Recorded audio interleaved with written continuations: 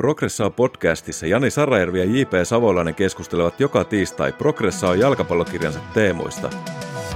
Aiheena muun muassa jalkapallopelin luonne, ihmisen ja ympäristön suhde ja kehittyminen taitavaksi jalkapallotoimijaksi.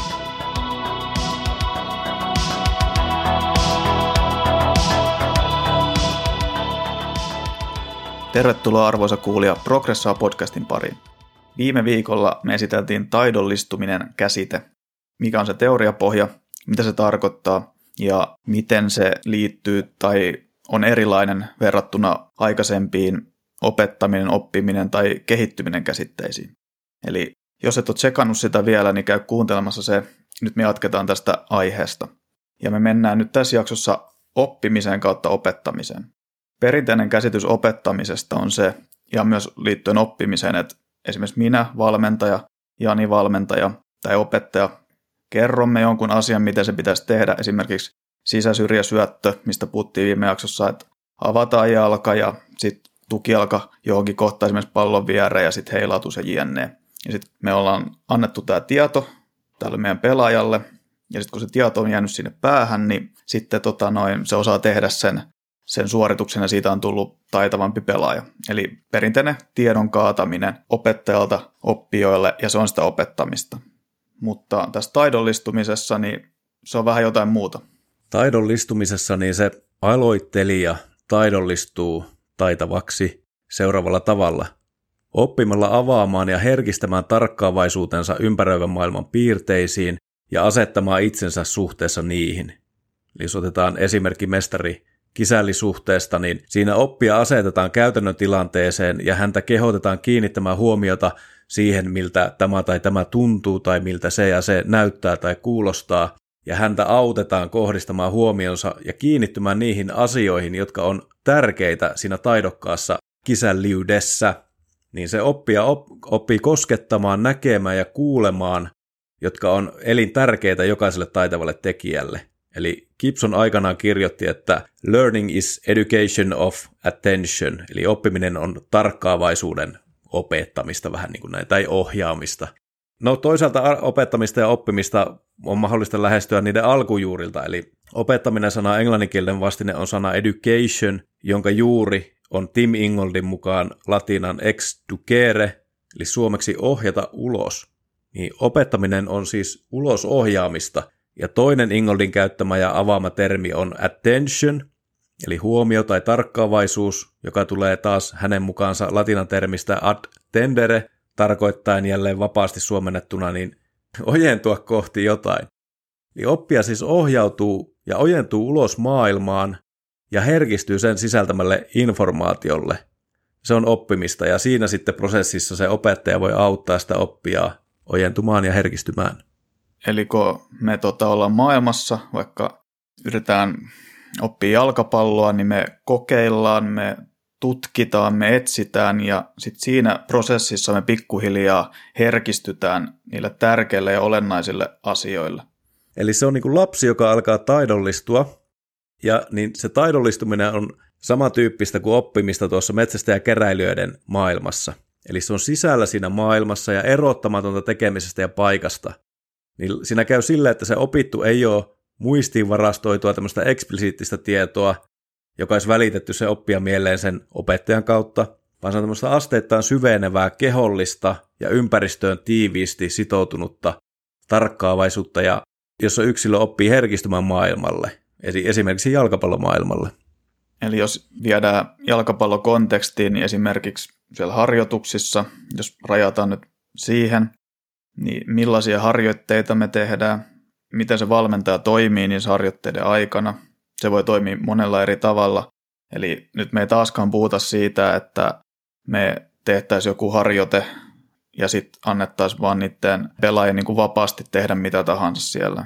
Taas on pakko tarkentaa tämä, vaan se on se koko juttu. Eli millaisia harjoitteita me tehdään, miten se valmentaja toimii siellä, miten sitten tietenkin myös laajemmassa kontekstissa on mahdollisuuksia pelaajille kokeilla esimerkiksi erilaisia asioita tai saada erilaisia kokemuksia jalkapallosta.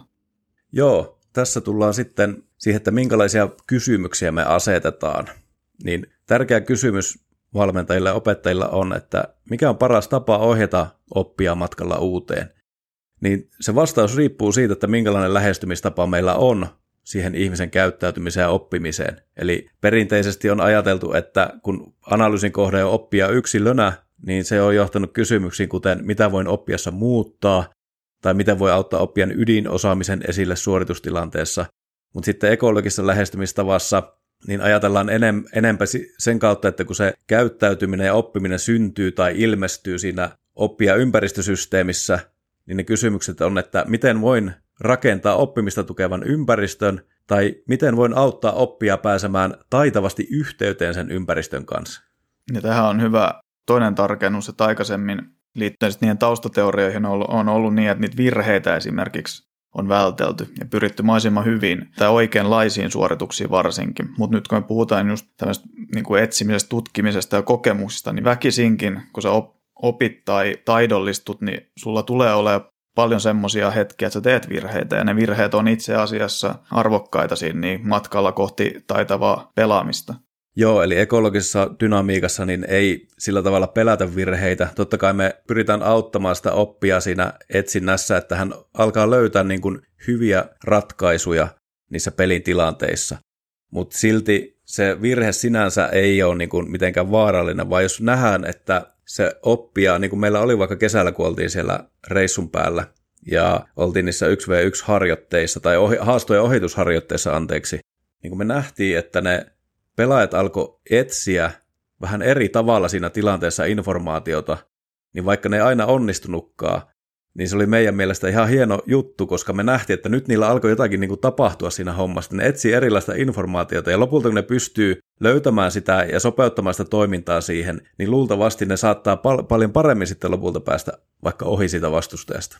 Jep, ja tärkeä juttu myös se, että jos me mietitään, että kuinka voimakkaasti ohjataan jotain pelaajaa tai joukkuetta kohti jotain asiaa, niin mitä sä koet, että pitääkö se olla aina tosi niin kuin siellä vapaamman puolella, vai voiko joskus tosi niin kuin tiukastikin ja jopa rajoittamalla ohjata niin kuin pelaajia kohti tiettyjä suorituksia tai taitoja? Tästähän varmaan debattia käydään ekologisen dynamiikan tekijöiden välilläkin, mutta itse ajattelen silleen, että valmentajalla on käytössään aika lavea valikoima erilaisia menetelmiä, joihin sitten voi kuulua vähän niin kuin tämmöinen vapaampi, että ei anna niin paljon vaikka palautetta ja siellä on enemmän vapaata toimintaa, tai sitten todella rajoitettukin, että antaa palautetta ja aika tiukka se toiminta. Ja mä uskon, että näillä kaikilla on paikkansa valmennuksessa. Niin, kunhan se lähtökohta on kaikessa toiminnassa, että miksi me tehdään asioita, on se, että autetaan niitä pelaajia johonkin, minkä me koetaan tärkeäksi, eikä se, että pyritään esimerkiksi, että ne toistaa tietyn suorituksen täydellisenä kerrasta toiseen. Joskushan voi olla vaikka silleen, että jos me nähdään, että pelaajalla tai ryhmällä on taipumus, niin kuin todella vahva taipumus tehdä jotakin semmoista, joka ei ole hyödyllistä, niin me pyritään niin kuin rajoittamaan sitä vahvasti sitä toimintaa, että ne ei ohjaudu kohti sitä hyödytöntä toimintaa, vaan ne alkaa etsimään jotakin muuta, joka auttaisi niitä sitten toimimaan paremmin. Niin tässä tapauksessa esimerkiksi koen, että se rajoittaminen voi aivan hyvin sitten toimia myös. Ja ehkä tässäkin on taas tämä ärsyttävä niin kuin balanssi, että pitää löytää se tasapaino, ja se on jokaisen joukkueen ja pelaajan kohdalla sitten ehkä eri kohdassa, että se on vähän niin kuin tätä valmentamisen taitoa sitten, että sä osaat löytää ne parhaat keinot siihen tiettyyn tilanteeseen auttaa sun pelaajaa ja joukkuetta eteenpäin. Jos mietitään sitten, puhuit tästä mestarikisälistä, mutta tämmöinen termi kuin mukana kulkeminen, mitä se tarkoittaa tähän taidollistumiseen ja oppimiseen ja opettamiseen liittyen? Siitä mukana kulkemisesta on eri alueilla puhunut moni ihminen, Ingold ja tämmöinen filosofi kuin Maskelain, mutta otetaan nyt tuo Ingold tuossa, niin hän on puhunut sitä kulkemisesta yhdessä.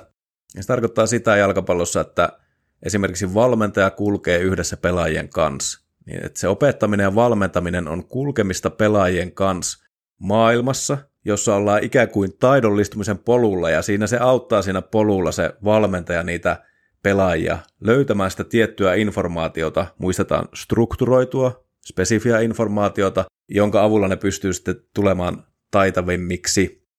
Siinä prosessissa se valmentaja voi olla kulkemassa niiden pelaajien kanssa monella eri tavalla. Että se voi olla vaikka prosessi vähän niin kuin, tiedätkö, ulkoreunoilla tai ulkona jopa. sille objektiivisesti katsoa sieltä, tai toisaalta voi mennä sinne polulle niin kuin urheilijoiden mukaan ikään kuin sisään siihen toimintaan, jolloin vähän niin kuin menettäisi objektiivisuutensa, jos sitä nyt ikinä on ollutkaan olemassa, mutta tilalle voi kasvaa jotakin muuta. Joo, aikaisemminhan valmentaja on sijoitettu sen joukkueen vähän niin kuin ulkopuolelle. Harjoitussuunnitelmat on ollut sellaisia, että ne tehdään ja sitten ne toteutetaan. Eli valmentaja on ikään kuin ollut ulkopuolinen harjoitussuunnitelman toteuttaja, tai joka laittaa sen niin kuin täytäntöön sen suunnitelman.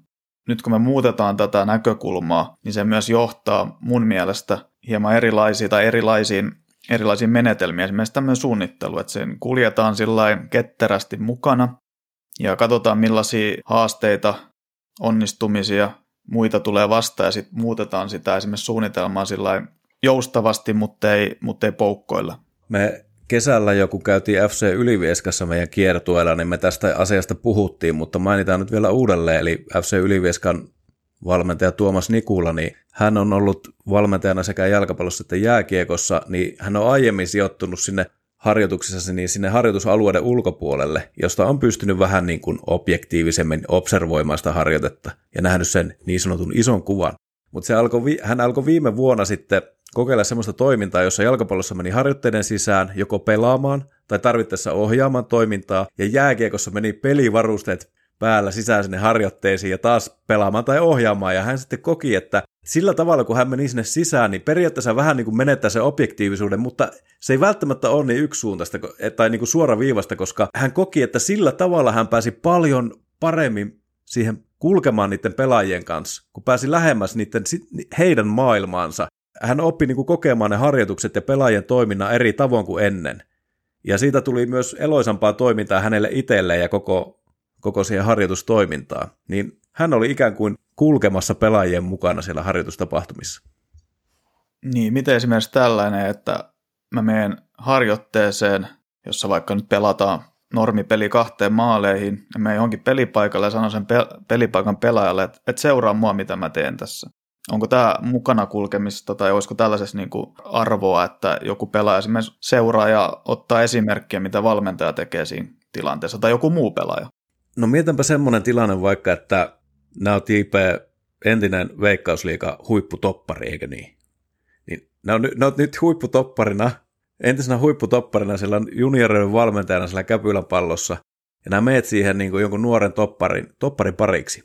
Ja yhdessä olette pelaamaan siinä, ja sitä linjan toimintaa niin kuin organisoimaan, niin kuinka se oppii se nuori pelaaja sulta sitä, että miten nämä niin kuin asetat itsesi suhteessa vaikka palloon ja suhteessa vastustajiin, miten nämä orientoidut, miten nostat linjaa, miten kommunikoit muiden kanssa. Sanoisin näin, että hän varmaan oppisi sulta aika paljon siinä. Eli voisiko tällaisen ajatuksen ainakin ottaa tästä, että seuratoiminnassa pitäisi mahdollistaa jossain määrin eri-ikäisten pelaajien keskenään harjoittelu, jolloin ne nuoremmat pelaajat voi ottaa esimerkkiä niistä vanhemmista, ehkä ne vanhemmat joutuu ottaa vastuuta eri tavalla sitten taas niistä nuoremmista. Uskon vahvasti tähän ja uskon myös siihen, että tytöt ja pojat vois pelata enemmän keskenään. Eikä se mene edes tuolle, että kun ne nuoremmat oppii niiltä vanhemmilta ja että vanhemmat eivät oppisi niiltä nuoremmilta mitään, vaan mä uskon, että ne vanhemmat myös pystyy oppimaan nuoremmilta kaikenlaista. Tiedätkö, että se oppiminen on niin kuin kaikkien oppimista siinä. Ja se on rikkaampaa, koska ne ei koko ajan ole siinä omassa ympäristössään, vaan ne oppii herkistymään myös sitten erilaisille informaatiolle.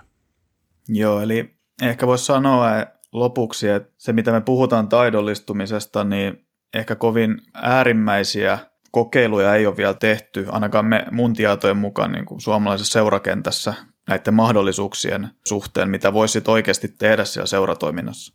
Me voitaisiin haastaa tässä suomalaiset seurat ja Suomen palloliitto siihen, että kokeilkaa enemmän. Kokeilkaa, että laita niitä eri-ikäisiä harjoittelemaan keskenään ja tytöt ja pojat ja tiedätkö kaikki keskenään siinä harjoittelemaan, niin voitaisiin uskoakseni nähdä ihan mielenkiintoisia tulemia sieltä, lopputulemia ja oppimista. Progressoa kiittää ja kuittaa tältä erää. Palataan ensi viikolla asiaan. Moi!